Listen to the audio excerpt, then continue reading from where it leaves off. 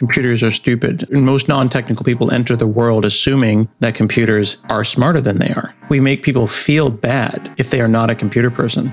I always think about going to the family holiday party or the Thanksgiving or the Christmas thing. And whenever someone I meet, like a cousin I haven't seen, they go, "Oh, you're a computer person?" I'm not a computer person. What did we do to make you feel that the computer was smarter than you? Computer's dumb. It's not your fault. We put the button in a wrong place, right? That's on me. If Windows makes you feel bad, that's my fault. Hello and welcome to the Scrimba podcast. On this weekly show, I speak with successful devs about their advice on learning to code and getting your first junior dev job. I'm Alex, and today I'm joined by the sage, Scott Hanselman from Microsoft.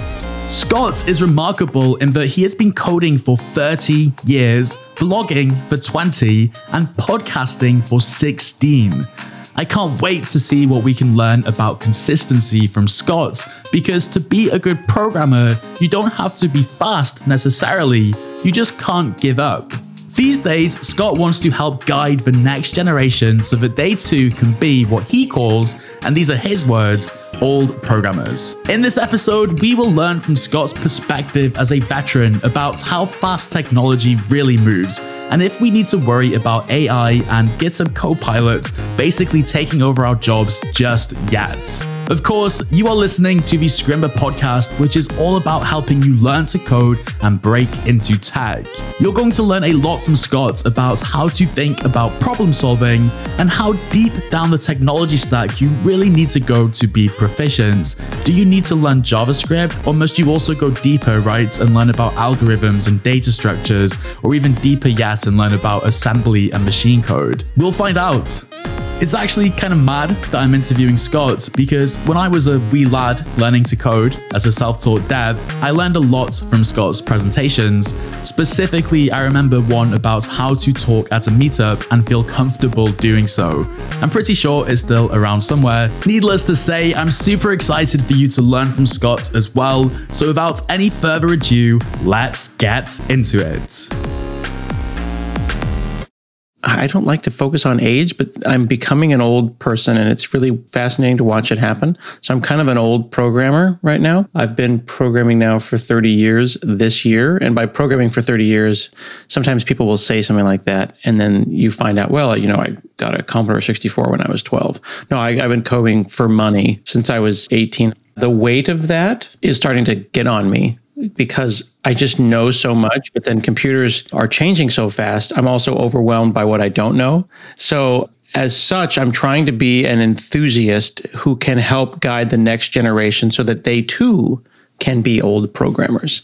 I hear so much about early in career people finding that first couple of years in software to be really stressful, and they leave because they got a bad boss, or they had a weird project, or they didn't feel safe or comfortable or whatever in the job that they got. And then he's like, yeah, I was a programmer for a couple of years and it wasn't my thing. What an amazing thing that I've been able to do this for so long. And wouldn't it be lovely if others could do the same?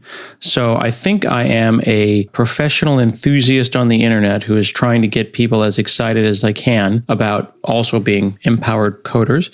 I happen to work at Microsoft right now. I've worked at Nike and Intel and many, many other places over the years. And I'm sure that I'll do other things after Microsoft. So my job isn't my identity, but my excitement for technology is.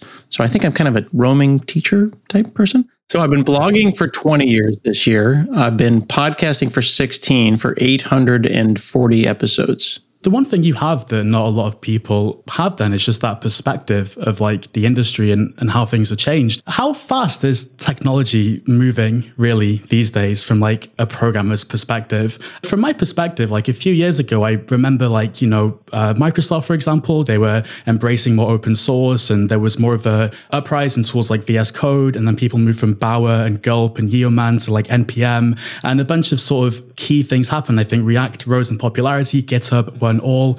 I just get the feeling now that things have like slowed down a little bit from the programmer's perspective, but I also kind of recognize that in the industry, there are things happening around AI and machine learning and, God forbid, Web3 and things like that. What's your take, and what do new programmers need to know? I think that the innovation in technology is kind of increasing at a pretty straight line up and to the right speed. It is kind of consistently just turning the crank and getting better. I think that what you're describing, though, around tooling being a little, what I would call thrashy, was definitely a thing when the rise of JavaScript happened. I like to say that JavaScript isn't the language we deserve, but it's the language that we have. And then someone said, well, maybe it is the language that we deserve. JavaScript tooling, like, when you were describing gulp and all those different things, kind of like got very thrashy for a number of years. That was just people kind of like reasserting that the open web was going to be a thing. But JavaScript itself around the tooling is just kind of like making nice forward progress. The thing that I'm surprised about is how quickly things have happened, how well everything works, and how poorly and stupid things still are. I'll give you an example. I think about 10 or 15 years ago, I bought a Roomba, and it was a little disc with a battery and a motor, and it wandered around like a blind animal and bumped into stuff and somehow still vacuumed the floor. And now I just got for Christmas a Roborock, which is an AI LiDAR camera processor Linux machine, and it looks exactly like the Roomba I had 15 years ago. And it still gets tangled up in my iPhone headphones and then freaks out, except now it texts me and says, hey, I'm tangled up. So it's like so much more advanced. It's a rolling supercomputer with Wi-Fi and Bluetooth, and it talks, and it still, vacuums over dog poop. I'm trying to reconcile like how amazing it is that things have changed, but it still sucks. Another example is I remember when 3D video cards came out. Like you would have to buy a separate card. You had your main video card, and then you bought like this thing called a Voodoo, and you plugged it in. You had special drivers, and it was just, what does this card do? It does 3D. Oh my goodness. And now we can do it in 4K, but they still don't look like people. You know what I mean? The uncanny valley still isn't there. Or AI, right? Like how many times have you had people like the classic Scottish comedians that get into the elevator and the voice activated elevator, and they're like 11, and the elevator has no idea how to get them to the 11th floor, and they're trapped in the elevator until a non-Scottish person gets on.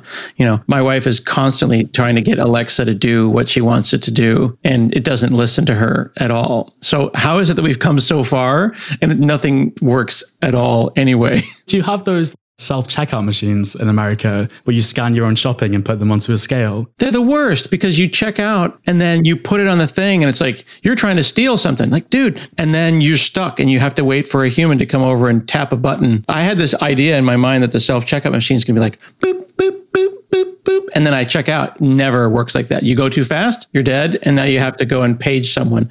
I wrote a blog post once called Everything's Broken and No One Cares. Because it's amazing. We're living in an amazing time, but still, try printing. That would be another one, right? And then meanwhile, people are talking about how robots are going to take over the world, and I can't even scan a 10p plastic bag at the supermarket without it thinking I'm trying to steal it. Robots are going to vacuum over the poop in your house. That's what they're going to do. They're not taking over the world. It's going to be fine. But yeah, the point I'm making, though, is that all this history gets stuck in the brain of the old programmer. But I also want to make things better, and I want people to feel heartened by what we can do and not focus on the silly things that we can't do. What are some of the technological advancements that you're excited about? And you see, it's hard to predict the future, but you think there's a likely chance they might become part of our day-to-day lives as programmers going forward?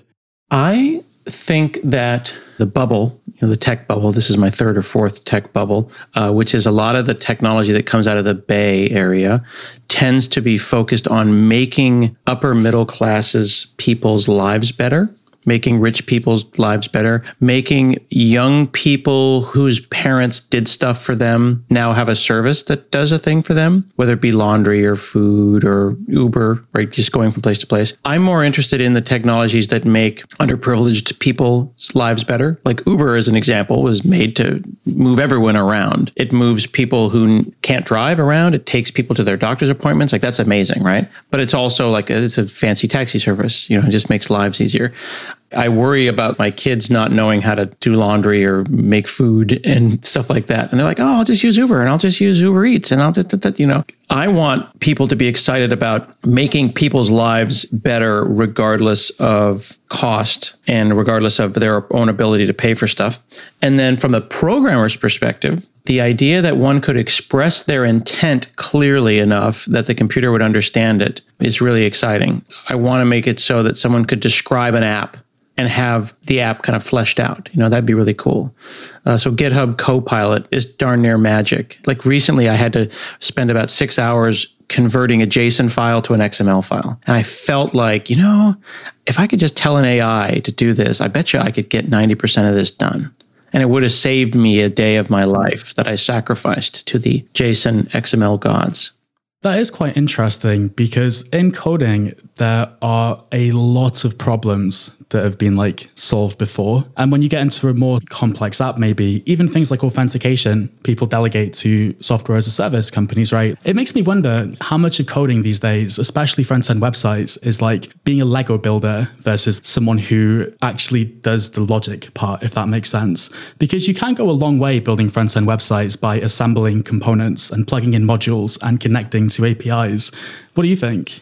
I really love the Lego analogy. If you think about the responsibilities of the people who create Lego, let's think about Lego as a system. So there's the Lego company, right? And they handle getting the plastic and making them. And then there's the Lego architects that design new sets. And then somewhere in there, someone has to invent new kinds of bricks, new kind of what they call Lego elements. And then there's you and I, the Lego, kind of the downstream users of the developer tools, in quotes, the developer tools that the Lego people provide to us. And when I watch like a master Lego person make something, if I watch their YouTubes, I'm like, oh my goodness, look at that leap of logic that they just had. I never would have thought to use that element or that brick in that creative way on its side or some amazing thing. It's kind of like when you can read a language, but you can't speak it. So it's like, I understand what you're saying, but I could never get that out of me. From a programming perspective, the same thing happens. It's like, I know what I want to say, but I don't know the language, keyword, element, API, the thing that I need to get out. But then there's also a person out there who's inventing new tokens, keywords, language elements to make that easier. What is it that we could do to make the expression of intent clearer? Because all we're doing is we're saying stuff in English or whatever our native language is as clearly as we can. And then we're trying to convert it into another language. And of course, there's not one programming language. There's 1,000. And they're all different attempts to say stuff as clearly as we can. Because if you say it unclearly, the computer will do it anyway, right? The computer will always run your code exactly as you wrote it. I was talking to a buddy just before I got on the call with you about one of the lovely classic programming jokes. Gentleman tells his programmer wife, can you go to the store for me? I mean, she's a programmer, so she thinks like a programmer, and says, go to the store, get some bread, and if they have eggs, get 12. And then she comes back with 12 loaves of bread. And he's like, what are you doing? Why'd you get 12 loaves of bread? And she says, well, they had eggs. It makes total sense. Like I can tell you, if bread, if eggs, get, return 12, it makes total sense. So whose fault is it? Is it the programmer who's thinking a certain way, or is it the person who gave the instructions in an unclear fashion? Those kind of debugging systems problems are really interesting. And if an AI can, as you say, the problem's been solved, right now we go to Stack Overflow to see if some other human solved it. There's a really cool thing that a friend of mine at Microsoft's working on, which is looking at documentation in prose and generating sample code with AI based on what the prose is saying. So imagine if it's like you're talking about how to make an Azure website or something. A human usually has to write the snippet, like the 5 or 10 lines. Why couldn't the AI do that? Then if the AI could write it, could the AI test it, validate it, see that it actually works, put it in a queue, and then run it by a human? The whole point of the AI is to make our lives easier and to reduce the tedium. Coming up on the Scrimba podcast. All I want is a piece of burnt bread. A debugging story about wanting toast. It's always DNS. But first, I would just like to please ask that if you are enjoying this episode, that you share it on social media like Twitter or in your community like on Discord, for example. Word of mouth is the single best way to support a podcast that you like, so thank you in advance. Here on the pod, we alternate between experts like Scott and really fresh, newly hired developers who tell us about their study schedule and job interview specifically. Next week, I'm talking with one such developer named Aniza. I first came across coding in 2016. I was still in high school. I think I saw one of my friends writing code in the computer classrooms, and I was super interested in what he was doing, and it all seemed so cool. And you'd want to learn more about it and how it's done. If that sounds interesting to you, subscribe as not to miss it. Back to the interview with Scott.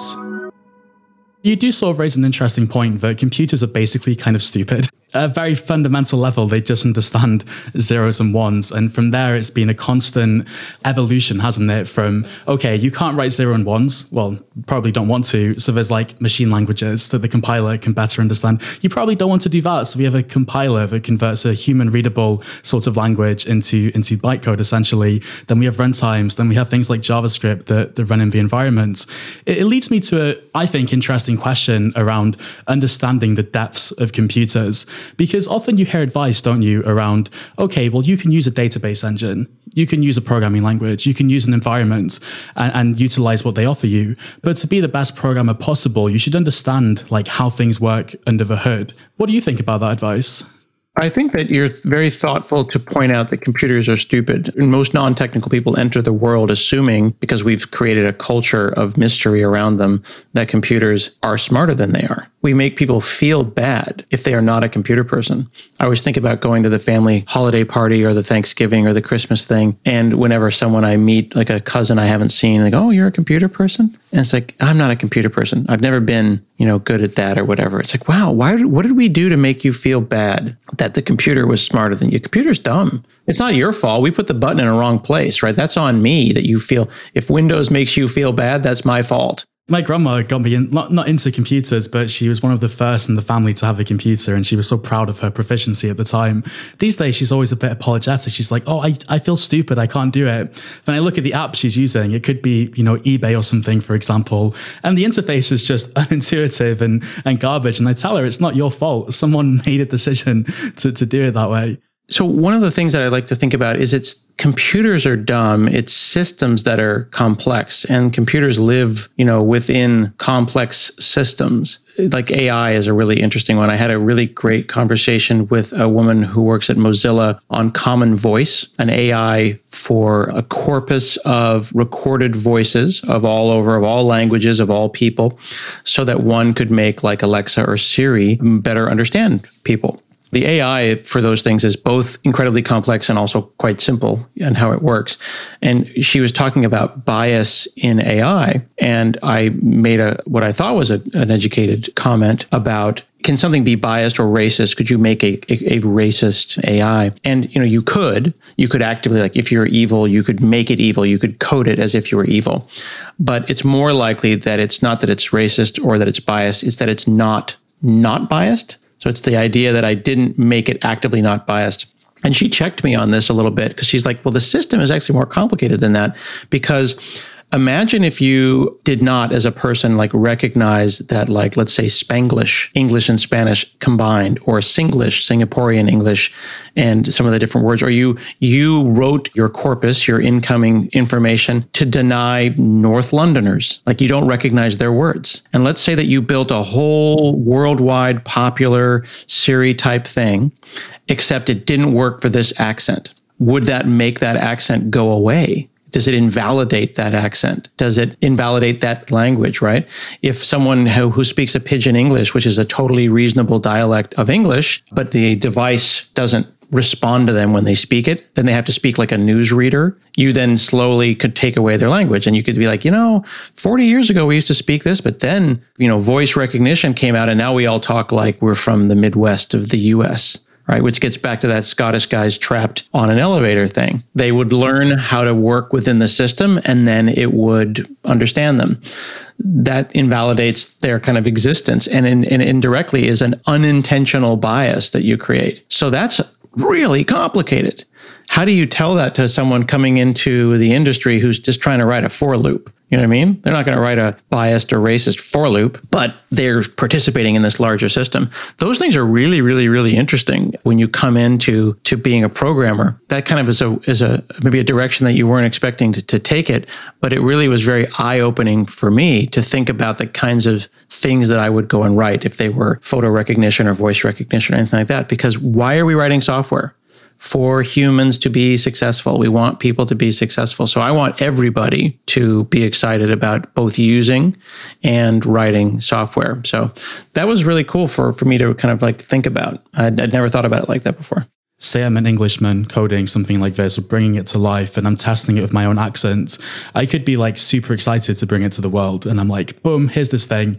Check it out, everybody. But then, of course, somebody else doesn't have an English accent, or I haven't considered every possible person and their point of view in the world. How do you balance that responsibility with like innovation? That's the thing that happens, right? You bring something out, whether it be a Facebook or Meta or something, and it doesn't work. And then you have to decide, did they intend it to not work like that? And how quickly can they fix it? There's been missteps by Facebook, by Microsoft, by Google Photos. The question is, did you think about it at least somewhat, as opposed to not thinking about it at all? Like, for example, if you came out with a thing and it doesn't understand when I say aluminum and you say aluminium, that seems like a small thing, but it could get much more worse than that. And then the question is, did you build a system that was extensible enough that the next version fixes it? And then suddenly I can say centrifugal and you can be like, what? That's not a thing. Centrifugal. And then we can have our little chat about how funny language is. But if you built a system that fundamentally can't support me, then you've excluded me. For me, it's about not excluding people. It's just about making it work for everyone. But the best you can do is your best. And then you'll always kind of get to 80% and then try to get to 100, but you'll never stop. And it's not about, there's the naysayers may listen to the podcast and say, oh, this is woke. But no, it's just trying to make it work for everybody. That's not that complicated.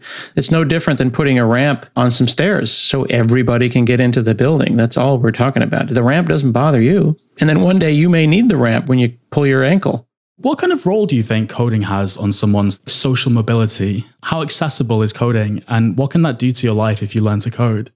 I'm the first person in my family to go to college and the first one to code, and it has been pretty extraordinary for us. My family are kind of my blue collar, for lack of a better word. My mom was a zookeeper. My dad was a firefighter. You know, my dad did carpentry and stuff like that. So hands with calluses. I literally FaceTimed him a couple days ago and he helped me replace a sink and a faucet and a drain. And it's funny, as an old programmer, I was so excited. I fixed the drain all by myself and I installed the whole plumbing. It was like, wow, this is what it's like to work with your hands. I should do that. That's a way cooler job. I'm going to go and replace all the faucets in the house now. I'm super excited about that. That sense of empowerment that I got, anyone can get when they do something that involves changing the world around them for the better. I was super excited to change my faucets. And if you can go and automate a thing and make a system easier or better and set someone up for success, it can be hugely impactful. It can take people out of poverty. It can improve people's lives. Automation, I think, is really what it's all about. That's the way I can describe it to non-technical people. Like programming, sure, that's kind of abstract, but I took a thing and I automated it. So I love teaching business people about how to automate Excel or Word, or even going to a website like IFTTT, if this, then that, or Microsoft Flow, and just writing a little thing. If I put a file in this folder, it emails this person. Oh my goodness, you just automated this whole thing that a person did manually before. Automation is a great way to go from an office job to a programming job. I've seen lots of really cool people in administrative office jobs become programmers by looking at a system, optimizing the loop of that system, and then discovering that they had a knack for coding and then moving up from there. I wonder if you would expand your sort of definition to go beyond just automation and look at it like problem solving as well, because a lot of building software is problem solving essentially. And, whether or not you make the world a better place is could be debated in some cases. But equally, it's a lot of the time about taking a set of requirements or something you're unsatisfied with and making it better, at least in your own world. Absolutely. I call that systems thinking, what you're calling problem solving, debugging within a system. I was talking to a buddy of mine this morning, and he's going to be presenting to a bunch of fifth graders. And I gave him my story about wanting toast, which is one of my favorite debugging problems. I would like some toast. And you ask the fifth graders, you're I don't know why the toaster doesn't work. And then you pause and make the fifth graders uncomfortable because they're I thought we were talking about coding. You're no, I want some toast and the toaster doesn't work. And then one of them will say, well, is it plugged in? I'm okay, let me check. Oh, it is plugged in. Okay, so it's plugged in and I still don't have toast. What's going on? And they're well, plug something else in. Plug in a lamp. And then you get this really exciting debug session as we go and figure out, well, is the fuse blown? Does that plug work? Do the lights turn on? And then eventually one of the kids will say something really insightful, look outside, are the neighbor's lights on? And you're what? Are the neighbor's lights on? We're talking about toast, you silly. And that's one of the kind of great, it's always DNS kind of things, right? Like, I just want to make this website work. And then, of course, it's something totally unrelated. It's DNS, domain name services. So for the toast example, I usually make it so the power has gone out in the world. Maybe like there's an EMP, or maybe the neighborhood doesn't have any power. And then I talk to the kids about, I wanted toast. All I want is a piece of burnt bread. But I can't do that because the system that the bread participates in is not set up for success because there's no power. When kids figure that out, they're like, wait a second, am I a programmer? I'm debugging now. Exactly, right? The car won't go. Is there air in the tire? Is there gas in the tank? That's debugging. If you can do that, you're a programmer. Scott, talk to us a little bit about how deep in the stack you need to understand computers, right? So say you're learning JavaScript, you need to understand like hexadecimal and bytecode and data structures and how compilers work and all this kind of stuff. Or can you just focus on solving problems with the tools you have to be a successful, productive developer? I am flooded with analogies when I think about that. One of the fun interview questions I like to give is, tell me what happens when you type google.com in a web browser and press enter. Everyone has a different answer. Some people will go, well, the browser makes a call to the server and then the web page comes back. And then you say, could you go a little deeper? And maybe they'll go to HTTP, or maybe they'll go to TCP. I had one gentleman say that the enter key, the metal on the back of the enter key touches the metal at the bottom of the keyboard, and then an electron leaps across the gap. And I was like, okay, are we going into the quantum realm now, Ant-Man? I mean, how deep do you want to go, right? When someone says, I want to go from here to the store to get bread, like in our bread example, are we going to start with sending a neural notification to my legs to stand up? And like, how far down you want to go? The stack never ends. The question is the stack exciting to you as a person? Is it fascinating to you? Do we need to think about gravity? Do we need to think about atoms bumping into each other? Is it helping you do your job? One of the challenges, though, is that as someone who's been doing this for a long time, I'm overwhelmed by knowing those things. I'm overwhelmed by knowing that there's stuff I don't know underneath that. And I don't know what the new programmer needs to know. So I could inadvertently gatekeep by saying, well, C# has this thing called a garbage collector. It cleans up memory for you. But I'm not going to let you use that because I want you to learn assembly language first. And then when you're done with assembly language, I'll give you C, and then I'll give you C++, and then I'll give you Java, then I'll give you C#.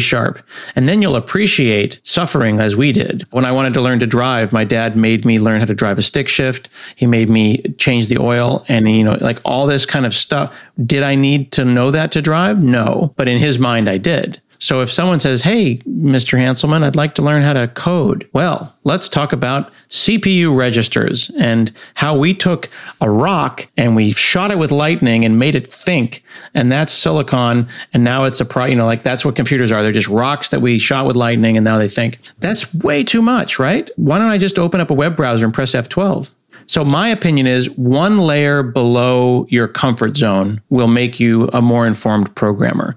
And an acknowledgement that there are infinite layers below that, but only if it feeds your spirit. Did you appreciate your dad for that lesson and asking you to learn how the car works before you learn to drive? So that's where I struggle. Am I a better driver? Yes, absolutely. I replaced my plumbing. I asked my wife, who is very intelligent. She has an MBA. She is a nurse. She's had multiple careers in her life, speaks multiple languages, does not care what's underneath the sink. You see what I'm saying? I'm like, hey, why don't we work on this together? We could replace this plumbing together. It'll get you a better understanding about how the house works. Doesn't care. And that's not gendered. That's just how she's wired. Everybody's wired differently. I asked one of my kids and they were like, oh, that's awesome. Like, I didn't know what was under the sink. So some people are going to want to know what's under the sink. They're going to want to look in the call stack. Other people won't. I think that it was great that my dad taught me that and I know more about cars, but I think that it shouldn't be a requirement to drive a car, right? You don't need to learn about how to change your oil if you're just riding in an Uber. Good point. Who really is anybody else to tell you what you have to do or have to learn? I think in coding, whenever someone starts using words like that, I raise an eyebrow. Like, there are many paths to success. And frankly, how you learn and what you learn is probably going to depend on, as you say, what kind of person you are. Yep. But I think it is fair to say, and it is not an unreasonable attitude to say you will be a more informed driver if you know that there's an engine in the front of the car and there's an internal combustion is a thing. You might be surprised if you're driving a Tesla. Are you a better driver? No, but you're a more informed driver. I appreciate then that this could fall into the realm of like gatekeeping and stuff. But in your practical experience, let me ask you this. I use JavaScript most days, and I'll use something like an array, or I'll use a data type like a set, or in C#, for example, you could use a dictionary or something like that. And I understand that these could be things you learn in a computer science curriculum, right? Like how to implement your own data structures and understanding how things like sorting algorithms work under the hood. But I look at that in my day-to-day experience and I think, well, I'll use the built-in sort function, or in .NET use link or something to do these kind of processing. So do new developers really, especially when they're getting started for that, they're looking for their first job potentially, do you think there's merit in sort of going at least that deep and thinking about how these things work? I personally think they do. And an example, as I love analogies, as you know, is my kids speak English natively. They make mistakes every day. They're in their teens and they are in English class, learning about adjectives and prepositions and nouns and verbs, right? Could they learn the language without learning about the underlying structures that support the language? Sure. Is it weird that we're teaching them grammar? No, it's a thing that we all decided about. Yes, they could be competent language learners and speakers without knowing about the names of all of the different things. But that's what we've decided to do. That's how we learn these things in school. So yeah, you could learn idiomatic C# or idiomatic Java and never know about stuff. You just know, yeah, this is how you sort things. You go .sort and not know, well, yeah, let's talk about adverbs. Let's talk about how adverbs are structured and let's make some new pretend adverbs. This is about going one layer below. If you're going to drive, it would be nice if you could drive stick shift once, so that you know that that's a thing. So if you're going to start using data structures, you should know the difference between a list and a read-only collection. And you should know, if you're going to do threading, you should know if it's thread safe or not. I don't think that you should necessarily 10 years into your career be able to create a list structure from memory or a doubly linked list on a whiteboard, because that's not what your job is. If someone asked me to code on a whiteboard, I would usually say, do we do a lot of whiteboard coding here at the company? Like we're selling insurance. Do you find yourself inventing linked lists from scratch on whiteboards? Now that's kind of a sassy answer, but it does make the point though that like, yes, I understand the underlying structure. No, I could not code it from scratch today. Do you see the difference? Sure. And I think it's worth distinguishing the types of developer roles, because not all developer jobs essentially require the same skill sets. But I do see what you're saying completely. And I personally don't regret learning those things, because they taught me how to think more like in algorithms, and they kind of showed me patterns that I could adapt to my own problems for which there didn't exist a built-in function or a module.